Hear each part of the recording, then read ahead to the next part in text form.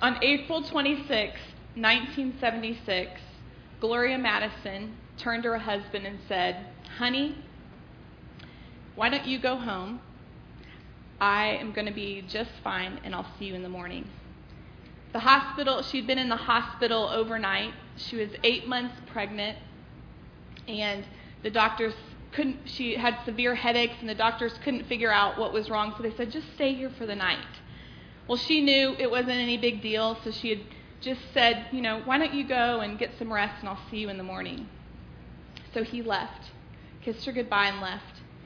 What she didn't know was that 20 minutes later, Gloria Madison was going to have a brain aneurysm. She had a brain aneurysm, and luckily, right as she was having it, the doctors walked in, saw her flatlining, cut open her stomach, and pulled out a little baby girl. Gloria Madison is my mother, and that little baby girl was me. On April 26, 1976, my mom gave her life so that I could have life. Shortly after that, my dad remarried. He was with me when she died, and he stayed with me, and then he remarried, and they had 2 other beautiful children. I grew up in a home where my parents went to church on Easter and Christmas, but they had that much of a knowledge of God and that much faith. However, I grew up in a home where my mother and father loved each other very much. I never grew up questioning their love for one another. And so, in some senses, I had a security that many people long for. Well, when I was in high school, someone came and told me about Jesus. And when I encountered who he was in high school, I gave my life to him after seeking answers for several months. And I found him, and when I found him, I just took him in and took in Jesus and church and everything that was supposed to be about church. And so I just met him, and I immediately thought, well, I've got to stop cussing. I probably need to stop kissing boys so much. I probably need to be a little nicer to my parents. And I just learned the church way. But I learned the church way, but still remained distant with God. Well, right before I was getting ready to go to college, a lady said to me, "Why don't you go to a Christian school?" And I was like, "A Christian school? Why did you go to a Christian school?" But anyway, I'd never prayed about it and just decided I was going to go randomly to Baylor because it started with a B and it was the first one that came up with more than 10,000 students, BA, and there I was. And I said, okay, maybe I'll just go to Baylor. So I'd signed up to go to Baylor, and shortly that summer before I left for Baylor, we got a phone call, and my dad's sister and his nephew were killed tragically in a car accident. And I remember being at that funeral, and it was one of the first times that I'd seen my dad cry. And he was in the same funeral home in which he had went through my mother's funeral. And I remember him laying over my aunt's body and just weeping and weeping and weeping. And I was angry.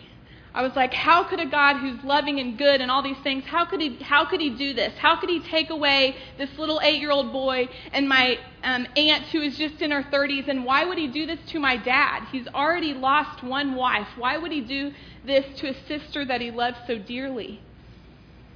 And I also remember that my grief went no deeper than the other people in that room. My grief went just as deep, and I had as little hope that they did, even though I knew God. And I went, and that troubled me. I was like, something's wrong with this. And so I knew as I went into college that I either needed to dive into who God really was, or I needed to just have this kind of religious relationship with God that I knew wouldn't carry me through the day. Well, I quickly got connected with Antioch, and when I was there, I met a group of people that I would say I knew that they didn't just have a religion. They just weren't going to church, but they really knew a person. And I remember this girl, she discipled me, and I remember her saying, you can hear from God. He speaks to you. And they taught me how to spend time with God. And I began to spend time with him and see that spending time with him wasn't about just having this quiet time, but it was about spending time with him so that I could see him, so that I wouldn't just know about him, like what I'd heard about in church for years, but I could actually know him and be familiar with him. And I remember one day just opening my Bible and flipping my Bible open to Ezekiel 16. Not a normal passage that you read, but I flipped my Bible open to Ezekiel 16, and these were the words that it said. It said, "On the day that you were born, your cord was not cut, nor were you washed with water to make you clean. No one looked on you with pity or had compassion enough to do any of these things for you. Rather, you were thrown in an open field. But then I passed by you and saw you kicking about in your blood. And as you lay there, I said to you, live." And at that moment, I pictured my own self. I pictured the scene in the hospital room when all the hustle and the bustle and the nurses and my mother's life was being taken away, and no one cared about me on the day I was born. But God looked inside my mother's womb and he said to me, live. And he picked me up and he said, death will not triumph, but I am going to say that you live. And I don't know why you're here. I don't know the story of your birth, but I know that if you're here living and breathing, you are living for a purpose and that your life has value. And at that moment, the grief and the guilt that I felt an unbelievable amount of hidden shame because I felt like I had killed my mother. And I thought my life has to look good enough to be good enough to exchange my life for hers. At that moment, Jesus set me free. John 14 says, "You know him, for he lives with you, and he will be in you. Surely God will not leave you as an orphan, but he will come to you." So I continued to walk with Jesus. I graduated from college, I taught special education, and then I went on staff with the training school. The closer I got to the heart of God, the more I realized that the life didn't revolve around me and that there were actually people that needed to hear and know him. And so a girl that said she'd never be a missionary decided that I wanted to go live overseas. And so I did the mission training school.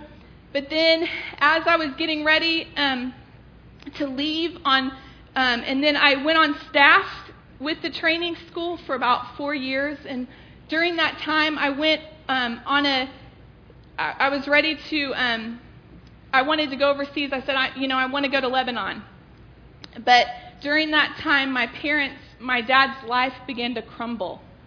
And I'd earlier said that my parents had always loved each other. Well, when pain gets a hold of your life and you don't know God and you have nowhere else to turn, you turn to anything else that will numb that pain. Well, my dad had turned in the middle of his pain. He'd lost his wife, he lost his sister and nephew, and then shortly after that, his brother died within a week of pneumonia. He had AIDS and they didn't know it. Left a family of 5. And then his dad died shortly after that of a heart attack. And the pain of all of that life, my dad took and wasted and went to all these things to meet his needs. He was a workaholic. He went to alcohol, and he started to have affairs. And it started to destroy his marriage. And so my parents, I got a call on my birthday, actually, April 26th, and my mom called me and said, your dad just left the house, and he asked for a divorce. And I just remember saying, God, I need you in this. A friend of mine said to me, blessed are those who mourn, for they will be comforted. And he said, Lexia, you have to mourn this so that you can receive the comfort of God. Well, my mom called me shortly after that, and she said to me, Lexia, I've never really officially adopted you. She's like, I know you're about to turn 26 years old, but is it okay that if I come down to Texas and make you officially mine? And I said, yes, of course you can. And she said, I want you to know that even though your dad and I aren't together, you'll always be my daughter. And so she came down, and I remember it was going to be my golden birthday. I was going to be on April 26th. I was going to be 26, and I was like, this is my golden birthday. God's going to do so many great things. And I felt like he said my mom was going to give her life to Jesus, and he just spoke all these promises about what he'd said over my life, over my generational line, over all these things. And so she came down, and she signed the adoption papers. And then that night, James Mark's a friend of mine. I always have him lead worship on my birthday. So that night we were perks of being around for a while. But he was leading worship, and he was singing. A group of friends were around worshiping, and my mom just began to cry and just reached out. That God started moving in her heart. And then the next morning she went to church and she gave her life to Jesus. And I was so excited, and she went back home, and I was leaving that morning as well to go to Tunisia to take the training school students there for the summer. So she headed home, and I headed to Tunisia. And when I got to Tunisia, the front desk called me and said, "Hey, we need you to come down, and you need to call home base." And I thought, well, something's happened with a missionary or something. And so I call home base, and Kevin Johnson's on the other line, and he says, "Lexi, you need to call your mom."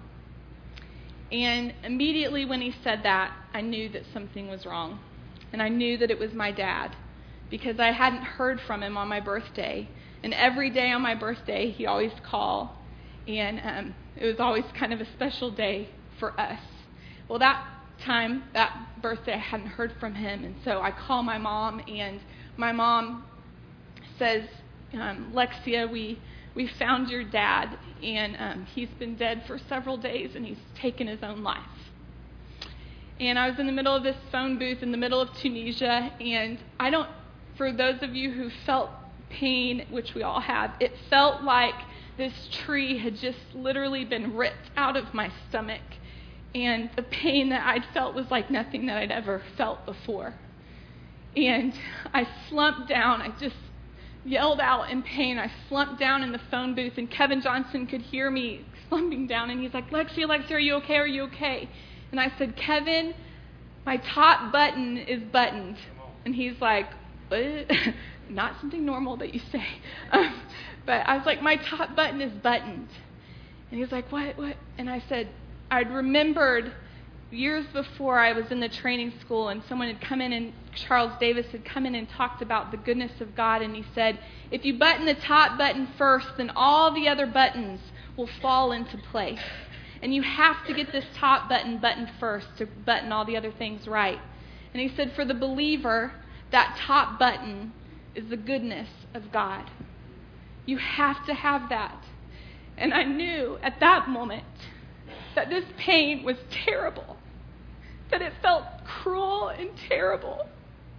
But I knew that that top button, that the knowledge that God is good, that was my place. And I just knew that that God that was at my aunt's funeral was not the same God that he was to me now, because I'd encountered his love over and over and over again. And I knew that God wasn't the one who did this, that Satan was really, really bad, and that God was really, really, really good. We have a really, really, really good Father. And so I just kept saying that, and then I called all of our team that was there, and I said, let's just worship together, because you know what? In our places of our deepest pain, we are never, ever going to feel pain in heaven. There's no tears, there's no pain, there's no suffering. And there was something, the grace of God hit me in that moment, because I knew that this pain that I was feeling, as terrible as it was, the grace of God hit me to say, this is I can only this side of heaven worship you with this pain. I can give it to you. I can give you my pain, my confusion, this heartache. I can give it to you as a place of worship and lay it at your feet and say, I don't know all the answers, but I do know that you are good. And you see, our suffering can become an invitation for intimacy with Jesus. He really can meet you in the pain. He really can take you and take those places and redefine what they look like. And you see, there is going to be, and there is, a battle over the goodness of God. You know, we could say in our mind that we button this button, But can I tell you that for the rest of our life, we need to continue to have revelation of how good He is. It doesn't matter if you button this button and say He's good, but you don't understand it with your being. And you understand it with your being when you come in contact with Him over and over again, when you bring Him your pain and you see that He really is with you. He's really with you. He's a good Father. He's the kind of Father that reaches into the heart of a leper.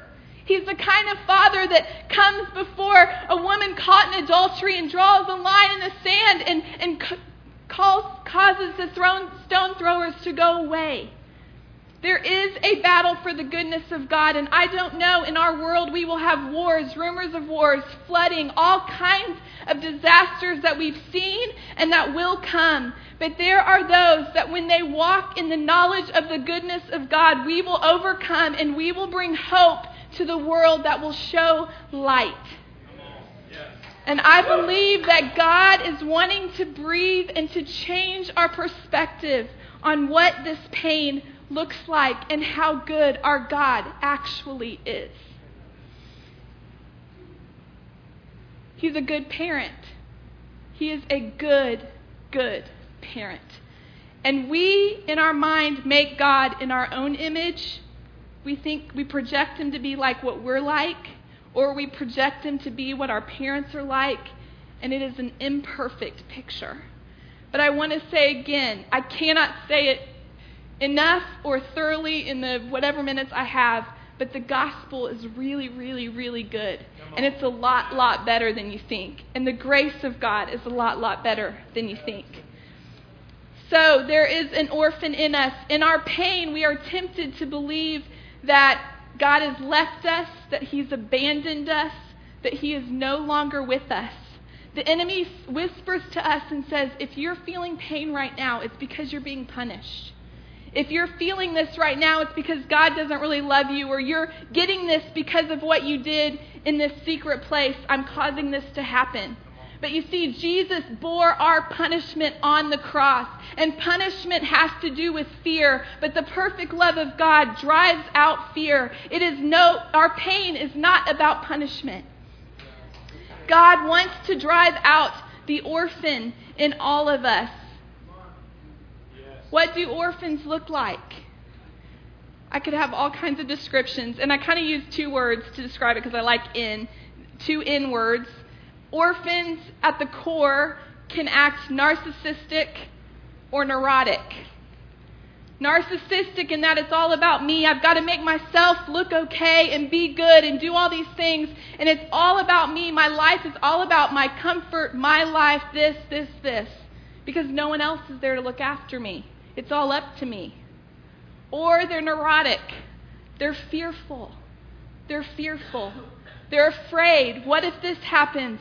What if I do this? They're afraid of everything, and fear grips their life.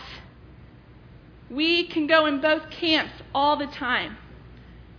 Narcissism and neuroses, fear, and our own pride. It's pictured well in the story of the prodigal son. We see a picture, it's often called the prodigal son, and it's a story of two sons. But when you first read it, it's really a story about two orphans. You see the prodigal asks for his inheritance. The dad gives both sons the inheritance before their time. He gives them the inheritance, and one goes off and squanders it with loose living. And then he comes back and he says, I don't even deserve to be a servant, but I'm going to ask that I be a servant in the house of my God. But what does God do? He comes in, he puts a ring and a robe on him, and he kills the fatted calf.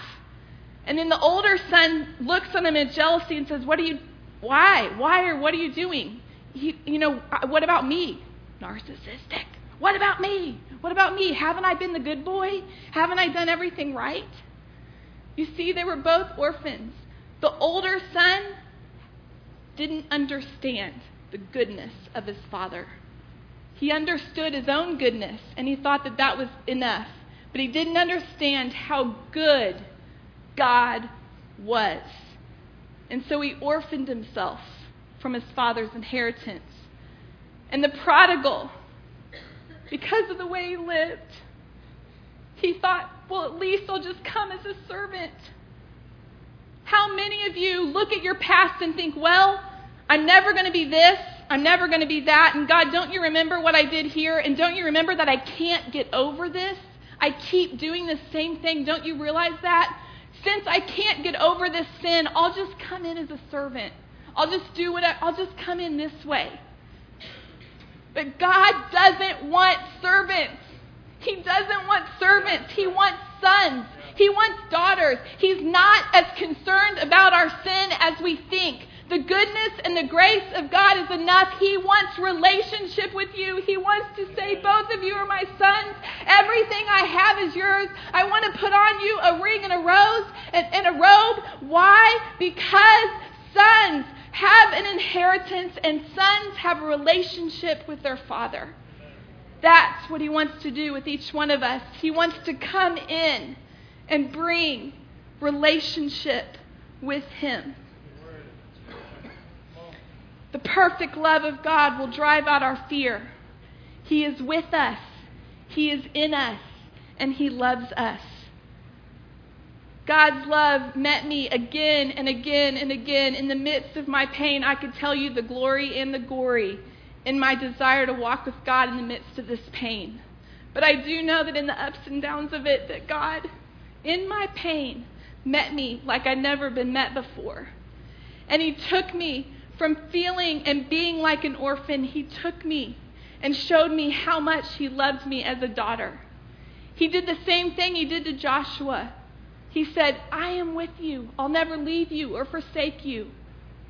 He's constantly telling us, don't believe the lie. Don't believe the lie that I've left you. Don't believe your lie that your pain is punishment, but I want to come to you. What did he say? Esther was a true orphan, but she was not an orphan. She was a daughter because she knew her place in the eyes of the king. He loved her.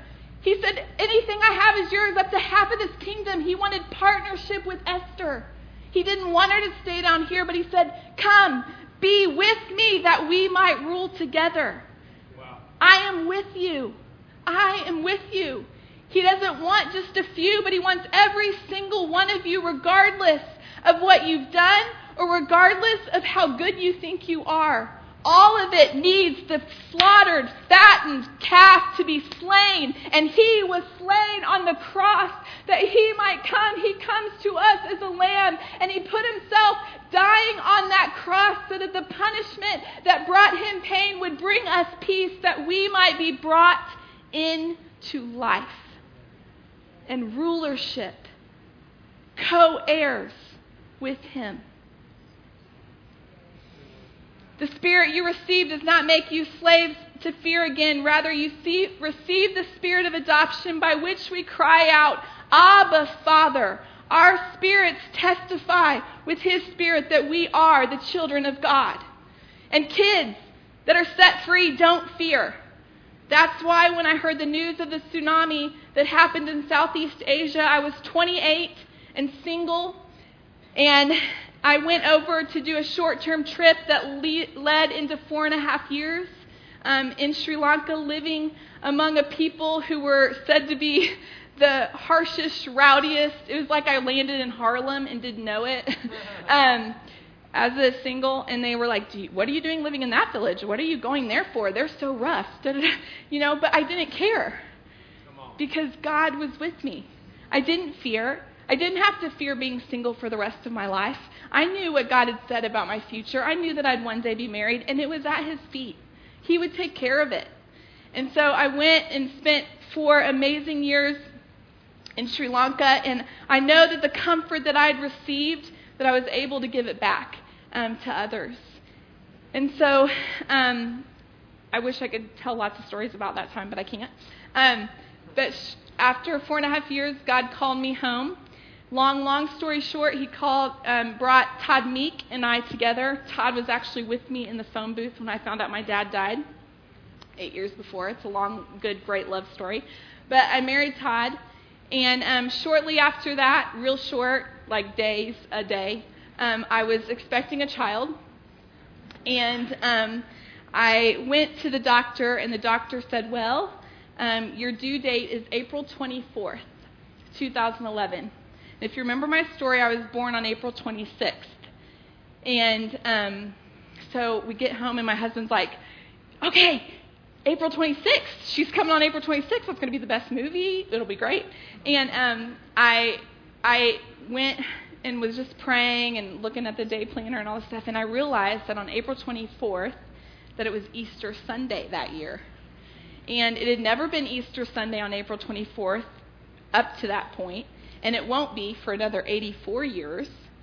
But on that Sunday, it was going to be Easter Sunday, and just something in me, I said to him, I think that she's going to come then. And sure enough, Addison Meek, Res for Resurrection, at 11:59 and like 35 seconds p.m., like 30 seconds before not Easter Sunday, Monday, that would have been sad. On Easter Sunday, my daughter was born. On April 26, 1976, my mother left this world. My dad was there. On April 26, 2002, when my mom signed the adoption papers, was the same day that my dad took his life. My mother was there. And then on April 24th, on the day that for some could be marked by fear, God was there, and He wanted to say to me and to everyone that I would preach to a very simple message, that death has no sting, and that in Jesus every death has the potential for resurrection, that He is the resurrection and the life, and out of every place of death and pain and everything else that Satan has meant for evil, God will turn it around for good, that God has the final say, that the power of the resurrection always overcomes the power of the tomb, and that the beautiful gift of this daughter on a day that was meant for death was meant for life. And it's my story, but it's your story too. So I had Addie Rez, and she's cute, isn't she? And then shortly after that, I had Quinn Arrow, my next little boy. And after he was born, when he was about 7 months old, we felt like God called to go to Indonesia and to help children there. And my husband and I had always had a heart for kids, and we just thought, why not? Let's go. And we really want to go help the children in Indonesia. And so we sold our cars, packed up things. We felt like God said it in December, and by June of that year, 5 months later, we were on a plane to Indonesia. And we spent like 7 months there and learning the language, getting into the culture. And one night on December 28th, I had a dream. And in the dream, I was pregnant. And I had become pregnant and overnight. And within a day, I'd given birth to a baby. And I was like, that'd be interesting. But I talked the dream over with Todd, and we really felt like that was God saying, I want you to pursue adoption. And we'd always wanted to adopt a child. We didn't know when, and we thought maybe that was God just saying, why don't you start praying about it and looking at options. And we looked at options and thought we actually then that next week had an opportunity to start adopting an Indonesian baby that was born that a mother had asked if we'd take. And so we've been praying about that. But then shortly after that, we got a phone call, and it was Todd's sister. And she called us and said, Joshua has been taken and put in CPS, has taken him, and he's in CPS right now. And I was wondering if you knew anyone that would adopt him. She said, I'm sure that you guys won't come home from Indonesia, but I don't know who is going to take him. And Lisa, similar to my dad, has her own story of pain and had only had the taste of the gravel of religion in her mouth and had never tasted really the goodness of God. And because of that, in her pain, she reached out to all kinds of things, crystal meth and different decisions that she had made led to the fact that her 10-year-old, or her 9-year-old at that point, her 9-year-old was going to be taken. Well, immediately we get off the phone and we're praying. I knew at first, immediately I was like, yes, we've got to take him. And then Todd said, he's like, let's look up when Joshua's birthday is. And his birthday is December 28th. And so the night that I'd had the dream was the same night that it was Joshua's birthday. And that only sought to confirm the word we'd already heard, knew in our hearts that we were going to go home and take him. And so I'm flying home. We'd packed up all our stuff within 6 days. We'd packed up our stuff, sold our cars again, packed up everything, left everything, made the 22.5 plus whatever, 37.5 plane ride with the 2-year-old and the 1-year-old, and I'm going, I never wanted to do this again. I couldn't wait to not do it for a long, long time, and then here we were doing it again, and I was like, what? So I'm, just drilling, and I'm like, God, I know it's not always fruitful to ask why, but you don't have to tell me, but I'm just kind of wondering, what was this all for? Did we miss it? What were you saying in all this? And he said, you didn't miss it. And he's like, Lexia, this isn't just about your story. Your life isn't just your story. He's like, I'm weaving Joshua's story. Joshua needs to know, in the midst of not having a mother and not having a father, that though his father and mother forsake him, that I will take him up. They need to know that he has a loving father. He needs to know that you as a parent chose to literally go across to the other side of the world, that you were willing to give up the millions of children in Indonesia to say, Joshua River Reeves, now Meek, that you have a purpose. Wow. Yeah. It's not just your story. It's my heart. So we went and started visiting Joshua, and he has me tell him that story all the time too. He's like, Mom, what, But we went and started visiting him, and it got to the point when we were able to tell him that it was time to adopt him. And I was in the car with him. I'd made the trip. He lived in Colorado.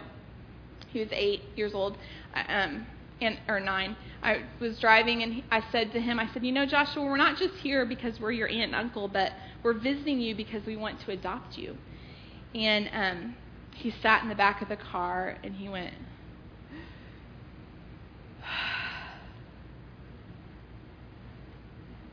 I finally have a dad. I finally have a dad.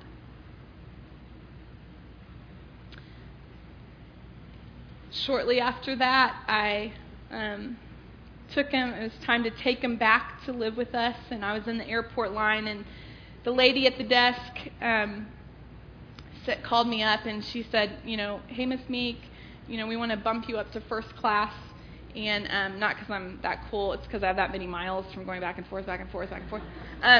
So she's like, we want to bump you up to first class. I said, well, I can't be bumped up right now because I have my son with me, and he doesn't have as many miles as I do. I have my son with me, and Joshua hears me say, I have my son with me, and he turns around and he goes, everybody! And there's this long line, and there's people everywhere. He's like, I have an announcement. He's like, this is my mom. And he's like, I'm coming home. I'm going to be adopted. And there wasn't a dry eye in the house. And so I want to say that today those two things should be true. They're true now to us. We finally have a dad. And we have a mom. God in heaven is a perfect parent. And we can see his perfection, and we can get to know his goodness. You can read the scriptures and still miss how good he is. But he came in the form of Jesus. And it says, if you've seen Jesus, then you have seen the Father. Perfect theology is Jesus Christ. Look at him. Get to know him. Look at what he did. Look at how he acted. Look at who he was. And it will show you what the Father's really like. You can't read the Old Testament and get it unless you look at it through the lens of who Jesus was, so that you can put it in right perspective in the backgrounds and the histories and all of those things. You cannot rightly, accurately interpret Scripture in your life unless you interpret it through the person of Jesus. And when we see him, he is the image of who God is. And he is the image of who we are. We cannot be separated from him. We have a perfect, loving parent. Nothing can separate us from the love of God. Not trouble, not hardship, not our past, not our present, not our future. It is easier for me to rip my skin off of my bone than it is for God to turn his back on you. The grace of God is far deeper, wider, better than we could ever imagine. Better than I can preach about, better than Jamie can preach about, better than the best person you've ever known can preach about. The grace of God is much better and much deeper and much more freeing and much more life-giving. And the world is looking for people who understand the grace of God and understand that Jesus is the one that we're looking for, that he is, that God is the perfect parent, that marriage is what life is about, that this intimacy that he has with the Father is available to us, like it says in John 17. We have a parent, and let me say, we are not orphans looking for adoption. We are not. Satan is the only orphan. He's the only one that's been kicked out of the Father's presence. But there is no living human being that is an orphan, not one. Now, they may not have a living parent, but let me tell you that Jesus, God, loves you. You have never been orphaned. You have never been abandoned. I don't care if you love him or you don't love him. He loves you, and he wants life and intimacy with you. And can I say that my journey of loving Joshua has been an imperfect one. I am an imperfect parent. I have my own issues and my own reservations. My own children, Addie and Quinn, that came from my own flesh and blood. It is easier in my natural flesh to love them than it is Joshua. I will never let him listen to this tape. It's just easier. It's a process of growing. But I do know that the love of God through me can love him. And that actually that process will help me to love my own children better. But you know what? We view God that way because it's our own image. If I think that God has a much easier time loving Brian than he has loving me, I've orphaned myself in my thinking. Orphaned myself. You've never been orphaned. He doesn't have to muster up anything to love you. You don't have to act better. In my weakness at times, I want Joshua to act a certain way so that it's easier to love him. That's not love. Love is laying down your life. Love is giving yourself. Love is loving because it is the essence of who you are and who they are. And Jesus Christ loves you because he is love. He cannot separate himself from who he is. So it is not based upon your merit, your performance, what you've done, what you will do. It is based upon the fact that he loves you. You came literally from his womb. He loves you. You have a dad. You have a mom. God wants to heal those barriers in your mind, those emotional barriers that keep you from believing it, that keep you either as the son, the older brother, or the prodigal. He wants to deliver you from those emotional barriers so that you can receive the love of God and step in to the inheritance. I love it in Romans 8. Oh, and the other announcement is that we're home. We're finally coming home. We have a home. This isn't our home. We have one. The kingdom of God is our home. We will always have a place. We're never kicked out. Not only do we not have just a place, He has prepared a room for each one of us that is like who we are, what we're called to. Everybody has a place. Everybody. Everybody has a place. Everybody is welcome. No one's left out. No one's left out. Romans 8, after it goes on and says that we no longer have a spirit of fear, but a spirit of adoption by which we can cry out, Abba, Father, it says later on in verse 19, creation groans and waits for the revealing of the sons of man. Creation itself, the world, the people in it, the plants, the rocks, everything is waiting for each one of us. Not for the Moseses, not for the ones, not for the twos, not for us to just look and say, well, Jamie can have an intimate relationship with you, but I'll just leave it to him and do whatever he says. Nope. The world is waiting for you guys, for me, to be the sons and daughters that He's always called us to be. To understand that there will never, ever be anyone like you in all the world. You are unique in every single part of you. You can only worship God like you were created to worship. You can be His only son and daughter because you are you, and there's no one else like you. Creation is waiting for us all to realize that we're not slaves and we're not servants, but we are sons and daughters. And if we are sons and daughters, then we are heirs. Satan knows this. That is why he's attacking our sonship. And there is an inheritance.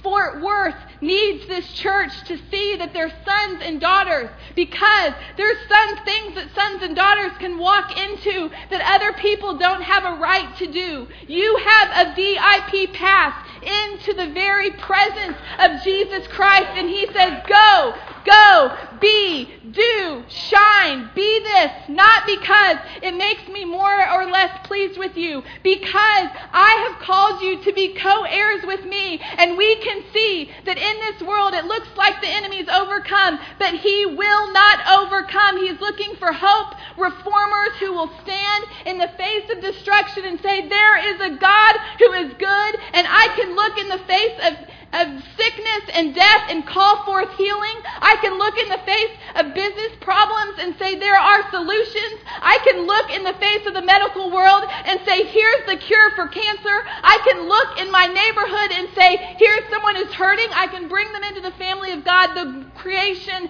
groans and waits for the children of God, because the children of God have an inheritance and they have no fear.